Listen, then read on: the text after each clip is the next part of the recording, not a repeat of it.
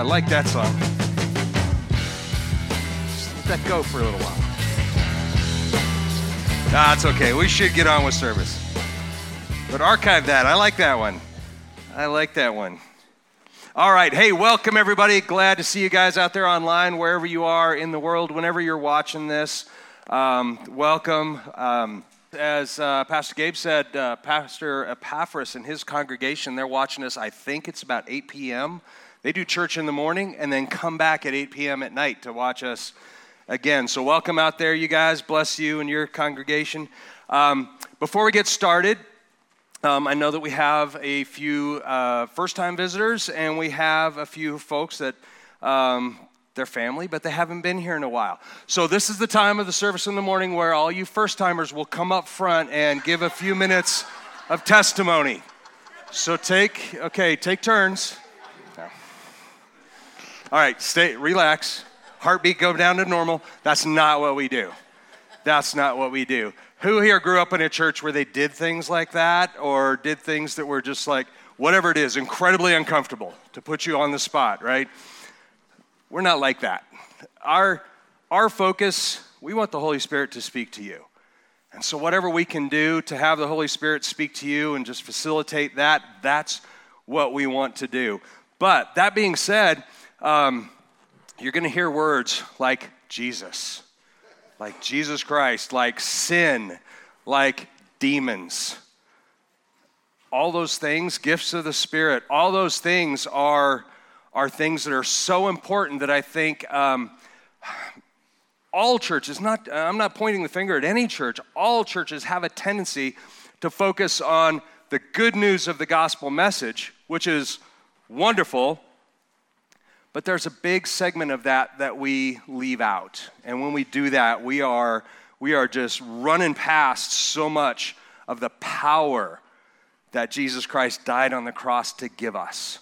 That power to navigate and live through a life like we're faced with today in a way that's glorifying to God, in a way that draws other people to Him. That's why the Holy Spirit is so important. That's why acknowledging the demonic and the oppression that Satan can throw at you and all these things are so important. And I don't ever want to be guilty of leaving those things out. So we're going to talk about those things today. If you are a first-timer, I quote a lot of Scripture. We'll have a lot of Scripture. We'll put it on the screen, so don't worry if you don't have your Bible. But if you have one, bring it. If you need one, in the basket in the back corner are some Bibles back there. You can borrow one, you can take one, you can keep it, whatever, but they're back there. You're also going to hear a couple Greek lessons.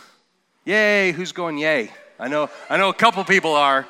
But if you've never experienced it, you immediately like, seriously? There are times when we're teaching through Scripture that the English translation of what was originally written in Scripture just doesn't paint the picture, just doesn't give us the fullness of what's happening. And so when that happens, when I run into those, I'll bring some of that out. Does that make sense? Excuse me. All right, so let's get going. We are in the very last message of our series in the book of James. It's called Works of the Heart. Now again, don't worry if this is your first time here, because it wraps everything up nicely. So if you're going to come to one, you picked a good one to come to. We're going to get into a new series next week. Anybody know what it is? I was going to say, if you do, tell me, because I'm still waiting for, no. All right. We call it Works of the Heart because James is so practical. James is the half-brother of Jesus. And the cool thing about James is that he wasn't even a believer in Jesus. He wasn't one of the early adopters, let's say. It took him quite a while to finally acknowledge and believe that his half-brother, Jesus, was the Christ. And so he's got a really interesting perspective. So one of his cornerstone events was the Sermon on the Mount. If you've ever heard of the Sermon on the Mount, just probably even to this day, the greatest single sermon or teaching on just wisdom, on how to live a decent life. Forget about a good and godly and Christ-following life, just a good life and avoid so many of the pitfalls. Now, obviously, he was doing it in the context of a godly life, but it's widely acknowledged as one of the best teachings ever, secular or Christian. And James, probably at that time when Jesus taught that sermon, probably wasn't quite a believer yet. But I think he was there. I think he was in that crowd listening to that sermon, and he's soaking these things in. And then when he came to the revelation that, yes, Jesus is the Christ, now the Holy Spirit comes in and just illuminates these things, and now he sees them in a different way. And he brings a perspective that is so practical. James is so practical, and I love that about him. And basically what he says, he makes no bones about it. He says, if you are a believer in Jesus Christ and your life doesn't reflect it, in other words, if somebody can't look at you and say, I bet they're a Christian, just because of the way they live their life, then what use is it? Why?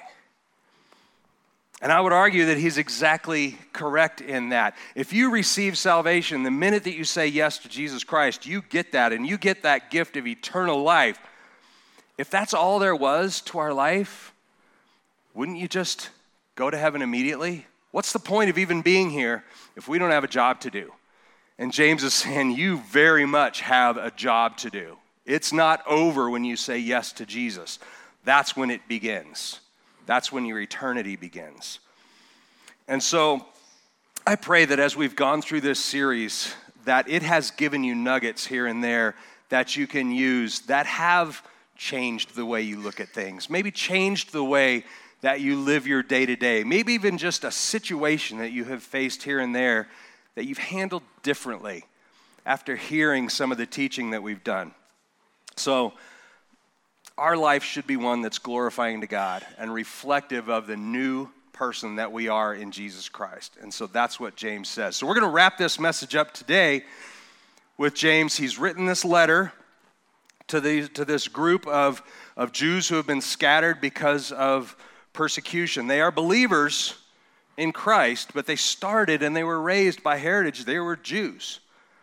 And then they've converted to Christ, but they've been scattered. And so he's writing to them, don't forget who you are.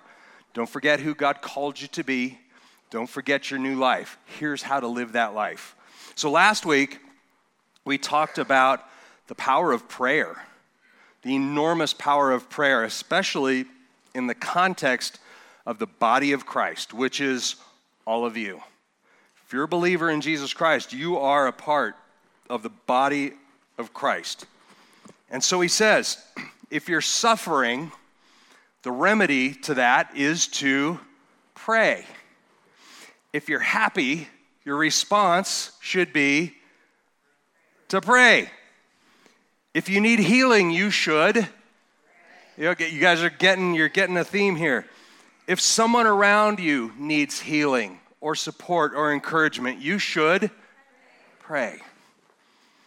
Absolutely. The only way that we as flawed human beings can stand up to everything that the enemy throws at us in this world is through the power of the Holy Spirit. That is the only way. And that power of the Holy Spirit is accessed through prayer. That's how we hear. We can hear and help others. We can hear and help ourselves know the direction to go. So ultimately, James is saying you need to surround yourself with a body of believers who can support you, encourage you, lift you up every day in prayer. That's why I love the technology of listening online. But if that's all that your exposure to church is, then you're missing out on a huge part of what God has for you. So this week, he's wrapping up this letter. He's written this whole letter to them, encouraging them, exhorting them to do things. And now he's saying, okay, we're going to wrap this whole thing up. It's only 2 verses, the last 2 verses. So this is a very short one. And yet, I guarantee I'm still going to run out of time. So we're in chapter 5, James chapter 5. We're in verses 19 and 20. The last two verses.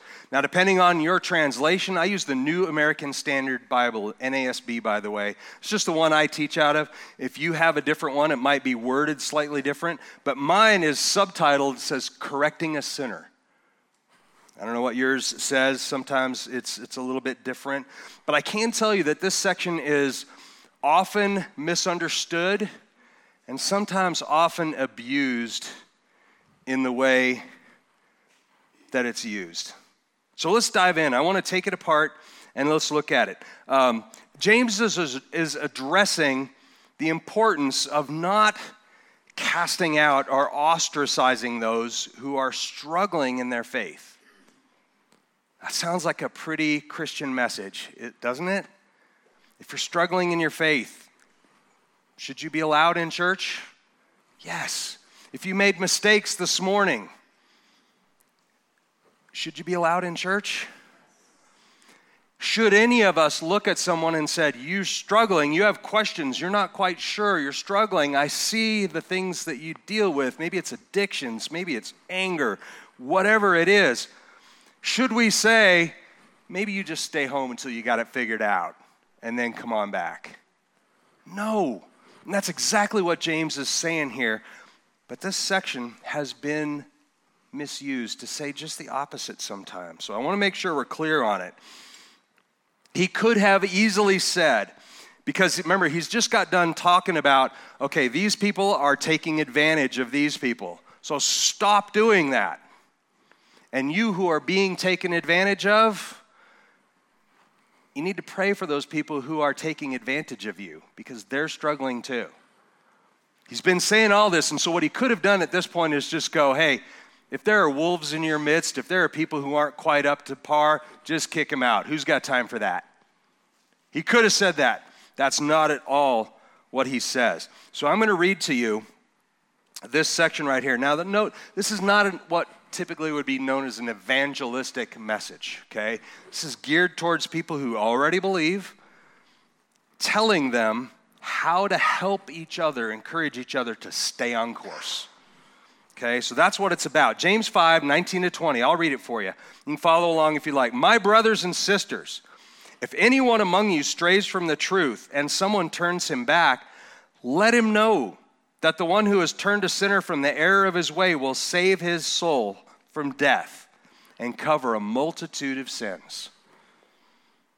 Okay, there's kind of a chunk there, and I'll tell you one reason why this has been frequently misunderstood and even sometimes misused is because at the same time James is writing this letter telling them that, Paul, this obscure guy known as the Apostle Paul, is traveling around preaching a message, teaching a message to all these churches on these missionary journeys that's almost contradictory to what James just said. And it's hard sometimes to reconcile the two of those. Things like this, like Paul writes this to Timothy. 1 Timothy 1, 18 to 20. He says, this command I entrust to you, Timothy, my son, in accordance with the prophecies previously made concerning you, that by them you fight the good fight, keeping faith and a good conscience, which some have rejected and suffered shipwreck in regard to their faith. Among these, listen to this part. This is amazing. Among these are Hymenaeus and Alexander, whom I have handed over to Satan, so that they will be taught not to blaspheme. We don't talk about that scripture very much. I wouldn't be surprised if many of you were like, does it really say that? 1 Timothy 1, verse 20 is what that is. Turn them over to Satan. This is Paul teaching that. Then he writes to the Corinthians, 1 Corinthians 5:11. But actually, I wrote to you not to associate with any so-called brother if he is a sexually immoral person, or a greedy person, or an idolater, or is verbally abusive, or habitually drunk, or a swindler, not even to eat with such a person. Okay, that knocks 3/4 of us out of this congregation right now. I'm just being honest, right? Too many times I have seen the body of Christ at large reject someone who is desperately in need of help. and using verses like this to justify it. And I'm not just saying like, oh, I've seen it. I've lived it. I was one of those persons 22 years ago. I had an entire church reject me and told me, maybe you should just not come back. Feel free to not come. In that situation, it was more guilt by association, the company you keep sort of a thing. But the point is the same. That's been used. Some of you have probably experienced that, and I want to apologize on behalf of the organized church in this country that we have done things like that. But I can tell you that these kinds of verses, while true, I'm not saying those are not correct, but they are written to, in context, geared to people who know the truth and have rejected the truth. They know they need help and have rejected help. Okay? They're non-repentant. They know they need help, but they don't want it. They have made the conscious choice to partner with darkness instead of pursuing the light. In that case, they are saying, move on from those people. Those people don't want it. All right. So James wants us, though, to be doers of the word, the whole word, not just parts of it, the whole word. So let's see what that means. Let's go into, it's only 2 verses again, but let's go into it and see what he's really saying here. Get ready. Here comes your first Greek lesson. James 5:19. James 5:19. My brothers and sisters. Right there, that tells you he's writing to not just a bunch of strangers. It's a term of endearment to his church family. If anyone among you strays from the truth and someone turns him back, okay, there's a comma, it's a continuing thought, but let's stop there because there's a lot. That word strays, if anyone among you strays from the truth. First Greek lesson, it's planeo is the word in Greek. That word translates as planeo. And the definition is to cause to wander or to lead astray. It's actually the root of the word planet, meaning planets wander around the galaxy. The idea here is it refers to someone who has been misled and led into darkness. Okay, not someone who has just chosen that on their own. They've actually been misled. And then the second word there, or second phrase, turns him back. Someone turns him back. And in our language, that's 3 words. But in the Greek, it's just epistrapheo. And the definition is to return to. It's the opposite of repent. Repent means turn away from it, walk away from it. That's what the word repent means. This word means to turn towards and come back. Point somebody towards the light. It's not about telling somebody that they're lost, okay? It's about helping them see the way back. See the difference? The difference is very clear, but I'm going to show you graphically. Okay, it's the difference between this. How many of you would see that and go, oh, okay, let's sit down and have a coffee and you can tell me my transgressions? It's the difference between that and this. Okay? It's the difference between pointing out sin, telling them they're lost, and helping them to see the way back. It's critical. Next verse. Again, there's only 2. James 5:20. Let him know that the one who has turned a sinner from the error of his way will save his soul from death and cover a multitude of sins. So he's not talking about a specific particular sin like idolatry or sexual sin or anything like that. He's talking about a multitude of sins. It's about turning away from whatever path you're on and turning back to the right path. And note this, it's not the one helping who has saved anyone. You could read this and feel like if I save someone, if I help them turn back onto the right path, then I have saved his soul. It's not that. I want to be clear about that. Ephesians 2, Paul writes this, Ephesians 2, verses 8 and 9, for by grace you have been saved through faith. This is not of yourselves. It's the gift of God, not a result of works, so that no one may boast. Grace, the grace of God is what gives the gift of faith. Okay? Faith is only possible through God. It's a gift of His. You can't give it to someone else. But you cannot be a part of the problem. So did you catch the idea, kind of a subtext here, the idea of encouraging one another in the context of a community? Let me read it again. James 5:20. Tell me if you can do this at home. I'm not condemning you if you're out there at home. Can you do this at home with your feet up on your coffee table, watching church on TV? If that's your only option, I get it. And I'm not condemning you. But can you do this at home? Let him know that the one who has turned a sinner from the error of his way will save his soul from death and cover a multitude of sins.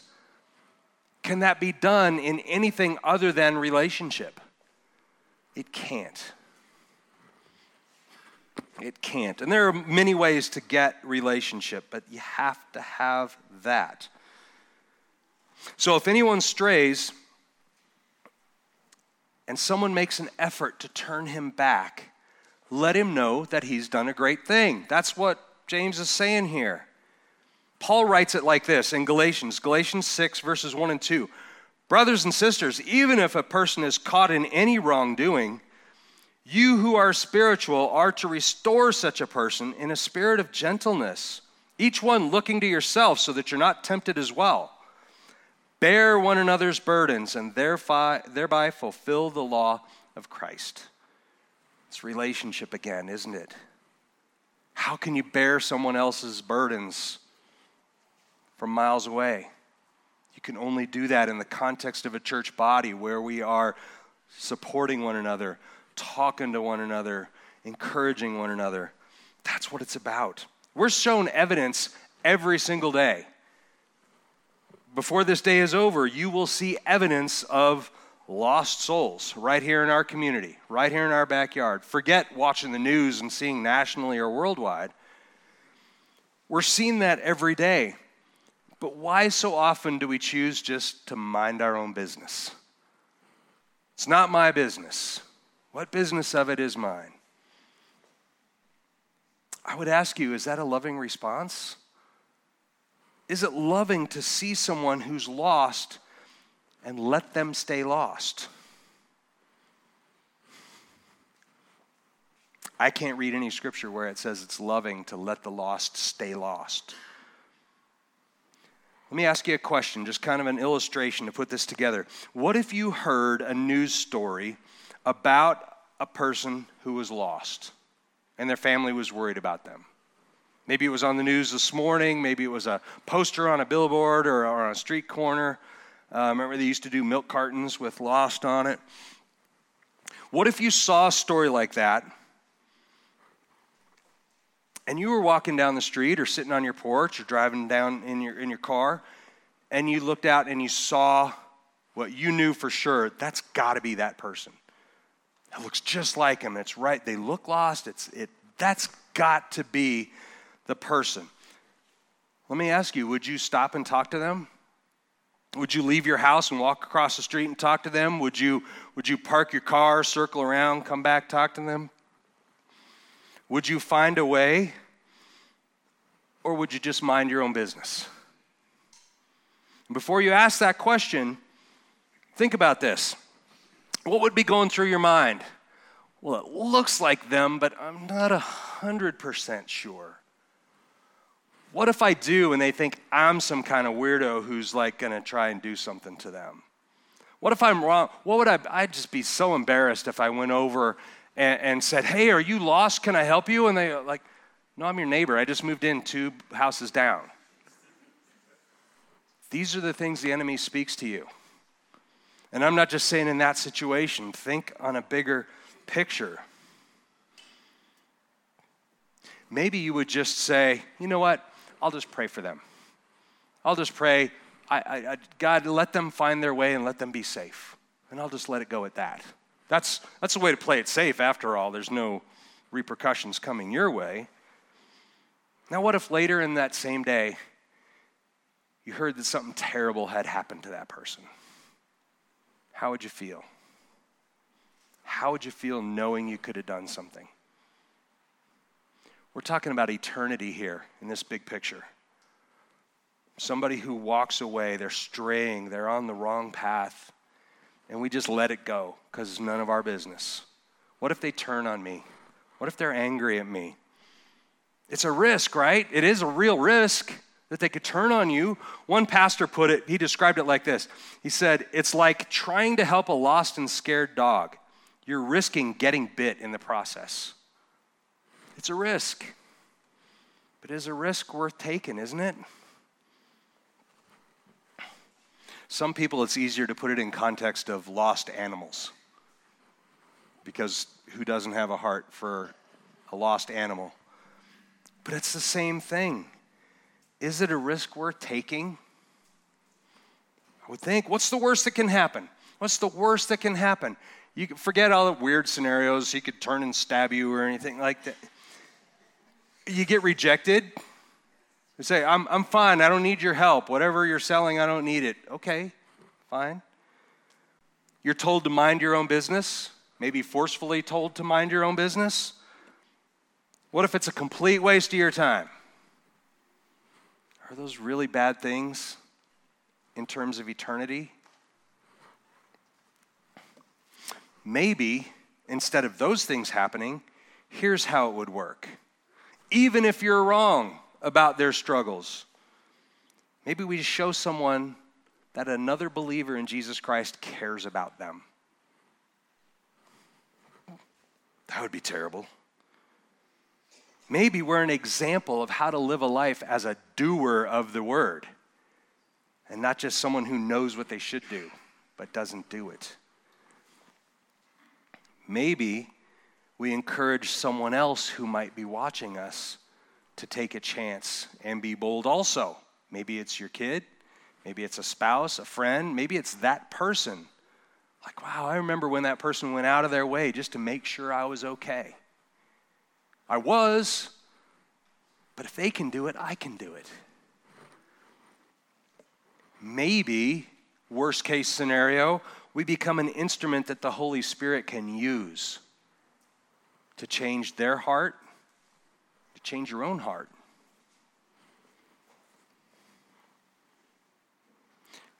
So you may be asking, how can I know if I should or when I should? How can I know?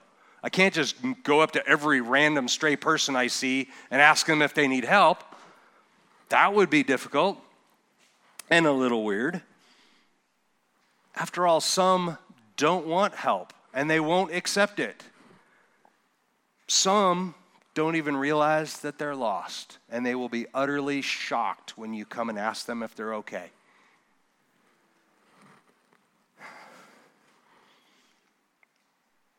But there are some who are lost and are crying out inside for help, don't know how to ask for it.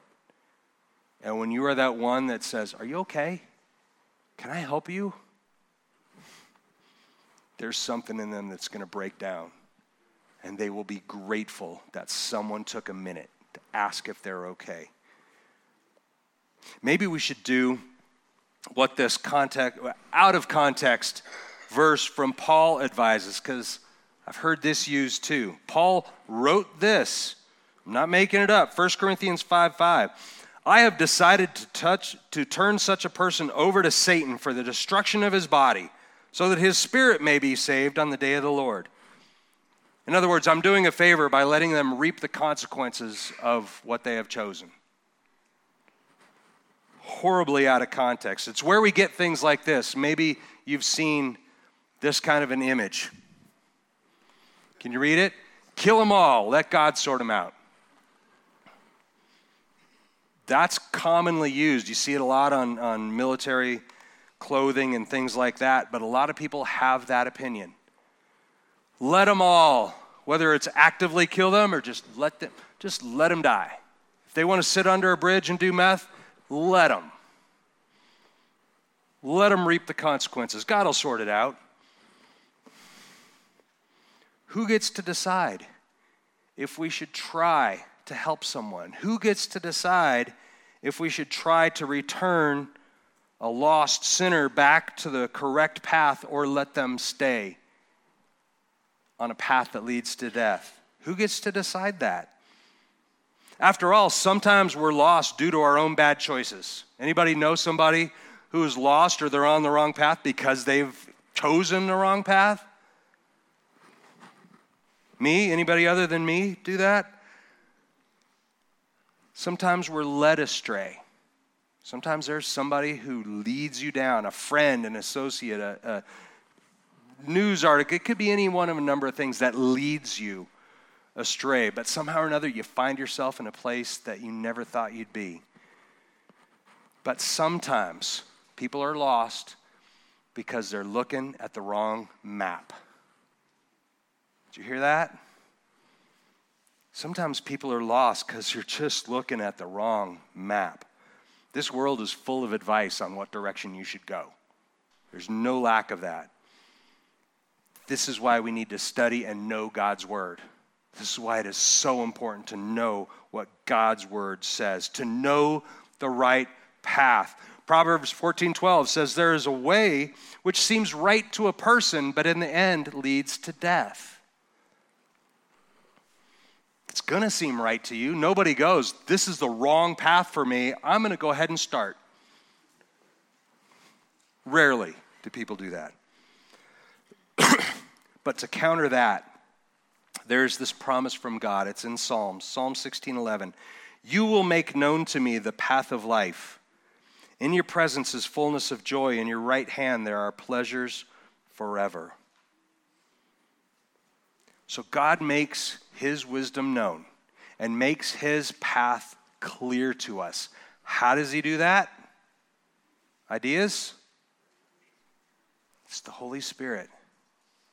It's the power of prayer. It's the Holy Spirit speaking to you. It's the power of prayer for those around you, coming to you and helping to guide you to what the Holy Spirit has for you. It's all about prayer and accessing the power of the Holy Spirit. So if we put this all together, so if we take this whole teaching, this little section, and we put it in context with the entire letter of James, remember, this is the last one. We're wrapping it up. Here's what I believe rises to the top and what we should be praying for daily. James, it's in chapter 2, verses 14 through 17. What use is it, my brothers and sisters, if someone says he has faith but has no works? Can that faith save him? If a brother or sister is without clothing and in need of daily food, and one of you says to them, go in peace, be warm and filled, yet you don't give them what is necessary for their body, what use is that? In the same way, faith also, if it has no works, is dead. Church, we are here to glorify God and to make him known, to make his son Jesus Christ known, not just by our words, but by our actions. Paul tells you that if you're new in Christ, if you're in Christ, you're a new creation. The old is gone, the new has come. Anybody heard that verse? The old person lives for self-gratification. That is our nature. Left to our own devices, we'll try and make our own life easy and comfortable. But the new creation lives to serve Christ. That should be where we are. And we best serve Christ by serving his creation with humility, with sacrificial love, and exchanging everything that we want for everything that he wants. That should be our life. The last scripture I'm going to read to you, and then we're going to go into prayer, is from John. John 6, 38 to 40. It's Jesus' own words. For I have come down from heaven, not to do my own will, but the will of him who sent me. And this is the will of him who sent me, that of everything he has given me, I will lose nothing, but will raise it up on that last day. For this is the will of my Father, that everyone who sees the Son and believes in him will have eternal life, and I myself will raise him up on the last day. That is God's will, given to Jesus Christ and then given to those who follow him. That should be our prayer. So would you join me? Father God, I just pray that you use me today. Use me to help someone who is lost see the right way, and give me the boldness to not shy away from being bold. Better yet, Lord, highlight somebody. Maybe it's somebody sitting next to me. Maybe it's somebody I'll run into later today. Somebody in this building. Could be anywhere. But Lord, I just pray that you shine a spotlight on somebody and put a burden on my heart that I need to go talk to that person and ask them if they're okay. Not just how you doing, see ya, but really, how you doing?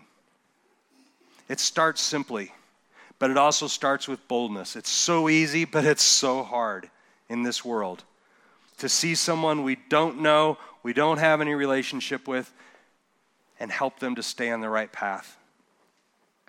So, Father, I just pray that you bring those introductions, you bring those people into our circle today so that we can't miss it, and give us the opportunity to understand and to feel what a blessing it is to be your hands and feet in this world and to help someone back on the right path.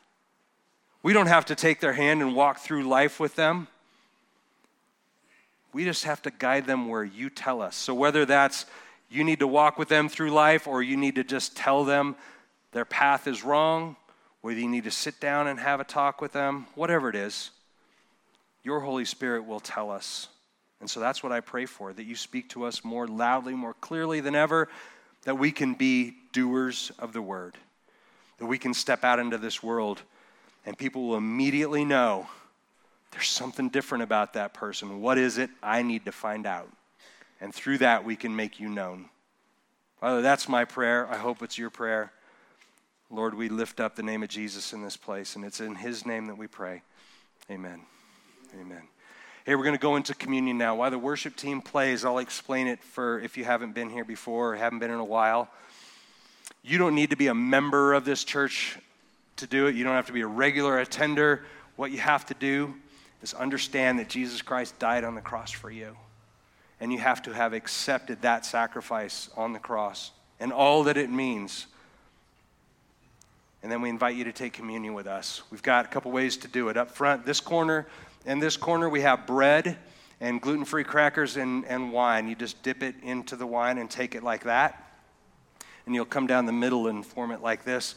And then in the back, by the back door, if you don't want wine or you want to serve yourself, we have juice back there. Juice and bread and crackers, and you can serve yourself. But let's do that with an understanding that by saying yes to the body and to the blood of Christ, by saying yes and taking that communion, you also accept that mission to be a doer of the word and to make him known. That's really all there is to it, and we invite you to do that and enjoy the rest of the worship. If you're new here, or even if you're not, I invite you to stick around afterwards. We'll be around. We can answer questions or talk to you or show you around the building. The tent's up, so don't forget to go down and get some coffee or some tea. Grab a donut. I bought extra donuts today. Somebody in here, I had the feeling, wanted extra donuts, and it wasn't just me. So they're down there. Let's move around and take communion now as we enjoy worship. Amen. Thank you, guys.